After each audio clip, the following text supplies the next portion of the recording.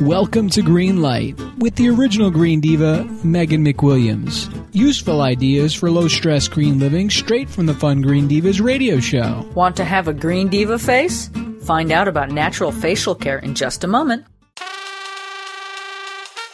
I want Green Diva nails without all the nasty toxic chemicals. I've got the solution. I just tried this G2 Organics non-toxic odor-free nail polish and remover. Did I mention odor-free? Look at my gorgeous toes. And you should see the colors. The colors are great. And the best part? Each one comes with its cool little touch-up tube. And I guess since it doesn't smell, you can whip it out anywhere. The touch-up tube, I mean. Find out more at g2organics.com.